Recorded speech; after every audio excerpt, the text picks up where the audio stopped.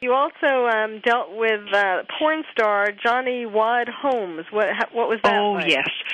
He was absolutely my favorite. One day I was down and I was interviewing Arthur Jackson. He's the man, I believe, from Scotland, who tried to kill Teresa Saldana. And I had gone down and interviewed him, and when I finished interviewing him, I came walking back out into the main module down in that area. And John Holmes, the porn star, and Angela Buono, the Hillside Strangler, had just come back from court and were being strip searched. So when I stepped out of the little area, the little office, these two men were bending over, and deputy was snapping on his rubber gloves. And I thought, now, Vonda, a nice girl wouldn't go out there. And then I said, what the hell? I'm not a nice girl anymore, and I'm going to go out and have a look at John. So I waited until the deputies finished the search, and then I went out and I stood.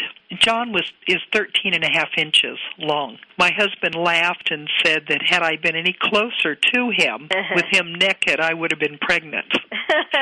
My husband's big boast also is that, by darn, she saw all of John, but she still married me. Later on, John was on a hunger strike, and he was placed in the hospital, which was up on my floor, up on the second floor. And he came down to my office and came in and had a seat and said, "Oh, Doc, I'm dreaming of food every night." He said, I'm really having a hard time. And he said, "If you could get a Cadbury candy bar for me, I'll marry you."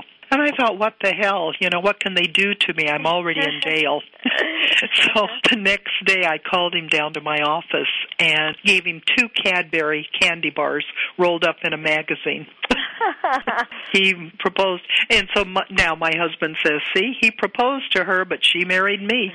It's so funny that now you're able to tell all these things, because really, what can they do to you at this point? Exactly.